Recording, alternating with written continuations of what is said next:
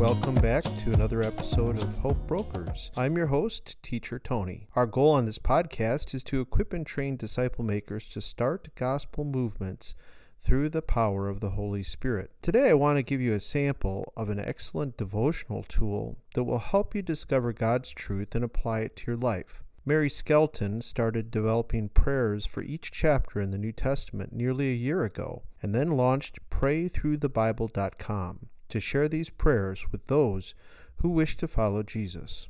PrayThroughTheBible.com takes the reader through the New Testament using the Navigator's New Testament reading plan. Stay tuned for announcements on the 2022 reading plan. I'll provide a link to Mary's website, and you can find a copy of the Navigator's discipleship tool there as well. For today, I'll be reading her blog post for John chapter 15. First, I'll read the chapter and then read Mary's reflection, prayer, and suggested actions. Remember, the goal is to hear God speak through His Word and then take action to respond in faith according to His will. Let's get started.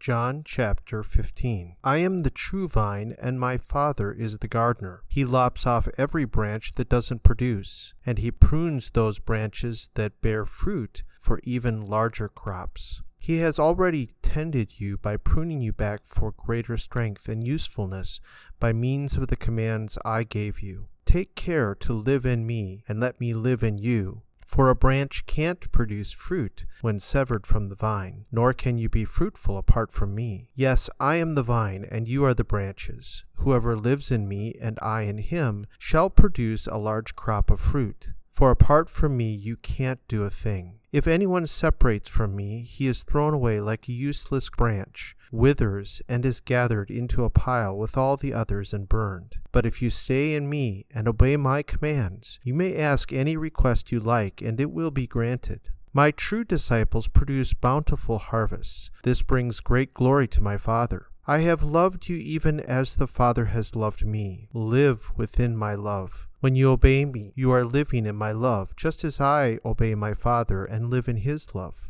I have told you this so that you will be filled with my joy. Yes, your cup of joy will overflow. I demand that you love each other as much as I love you, and here is how to measure it. The greatest love is shown when a person lays down his life for his friends, and you are my friends if you obey me. I no longer call you slaves, for a master doesn't confide in his slaves. Now you are my friends, proved by the fact that I have told you everything the Father told me. You didn't choose me, I chose you. I appointed you to go and produce lovely fruit always, so that no matter what you ask for from the Father, using my name, He will give it to you. I demand that you love each other, for you get enough hate from the world. But then it hated me before it hated you. The world would love you if you belonged to it, but you don't, for I chose you to come out of the world, and so it hates you. Do you remember that I told you a slave isn't greater than his master? So since they persecuted me, naturally they will persecute you. And if they had listened to me, they would listen to you. The people of the world will persecute you because you belong to me, for they don't know God who sent me. They would not be guilty if I had not come and spoken to them, but now they have no excuse for their sins. Anyone hating me is also hating my Father. If I hadn't done such mighty miracles among them, they would not be counted guilty. But as it is, they saw these miracles, and yet they hated both of us, me and my Father. This has fulfilled what the prophets have said concerning the Messiah. They hated me without reason. But I will send you the Comforter, the Holy Spirit, the source of all truth. He will come to you from the Father and will tell you all about me. And you also must tell everyone about me because you have been with me from the beginning.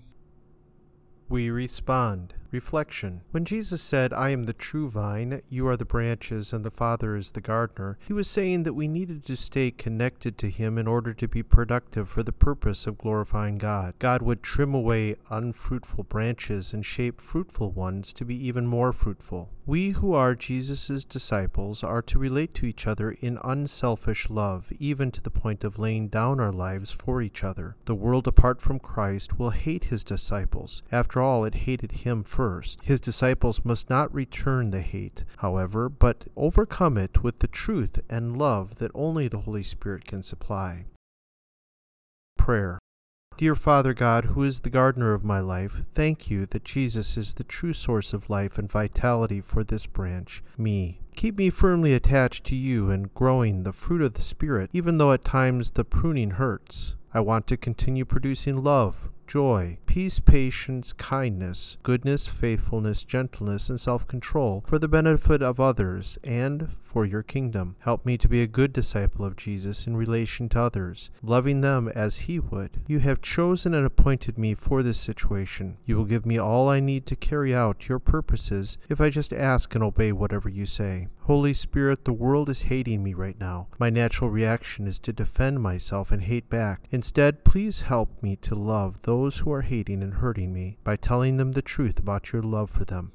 Action. Ask God the Holy Spirit which one of these He wants you to work on or something else more personal that He points out. I will stay connected with Jesus, the true vine, by spending significant time reading the Bible and praying. I will thank God for the ultimate good purpose He has in mind as He is pruning me right now. I will look for ways to show Christ's love to someone specific who is hating and or hurting me. Then I will do it. I will pray for those who are being persecuted for their faith in Jesus. They most exemplify the people Jesus said that the Holy Spirit would comfort.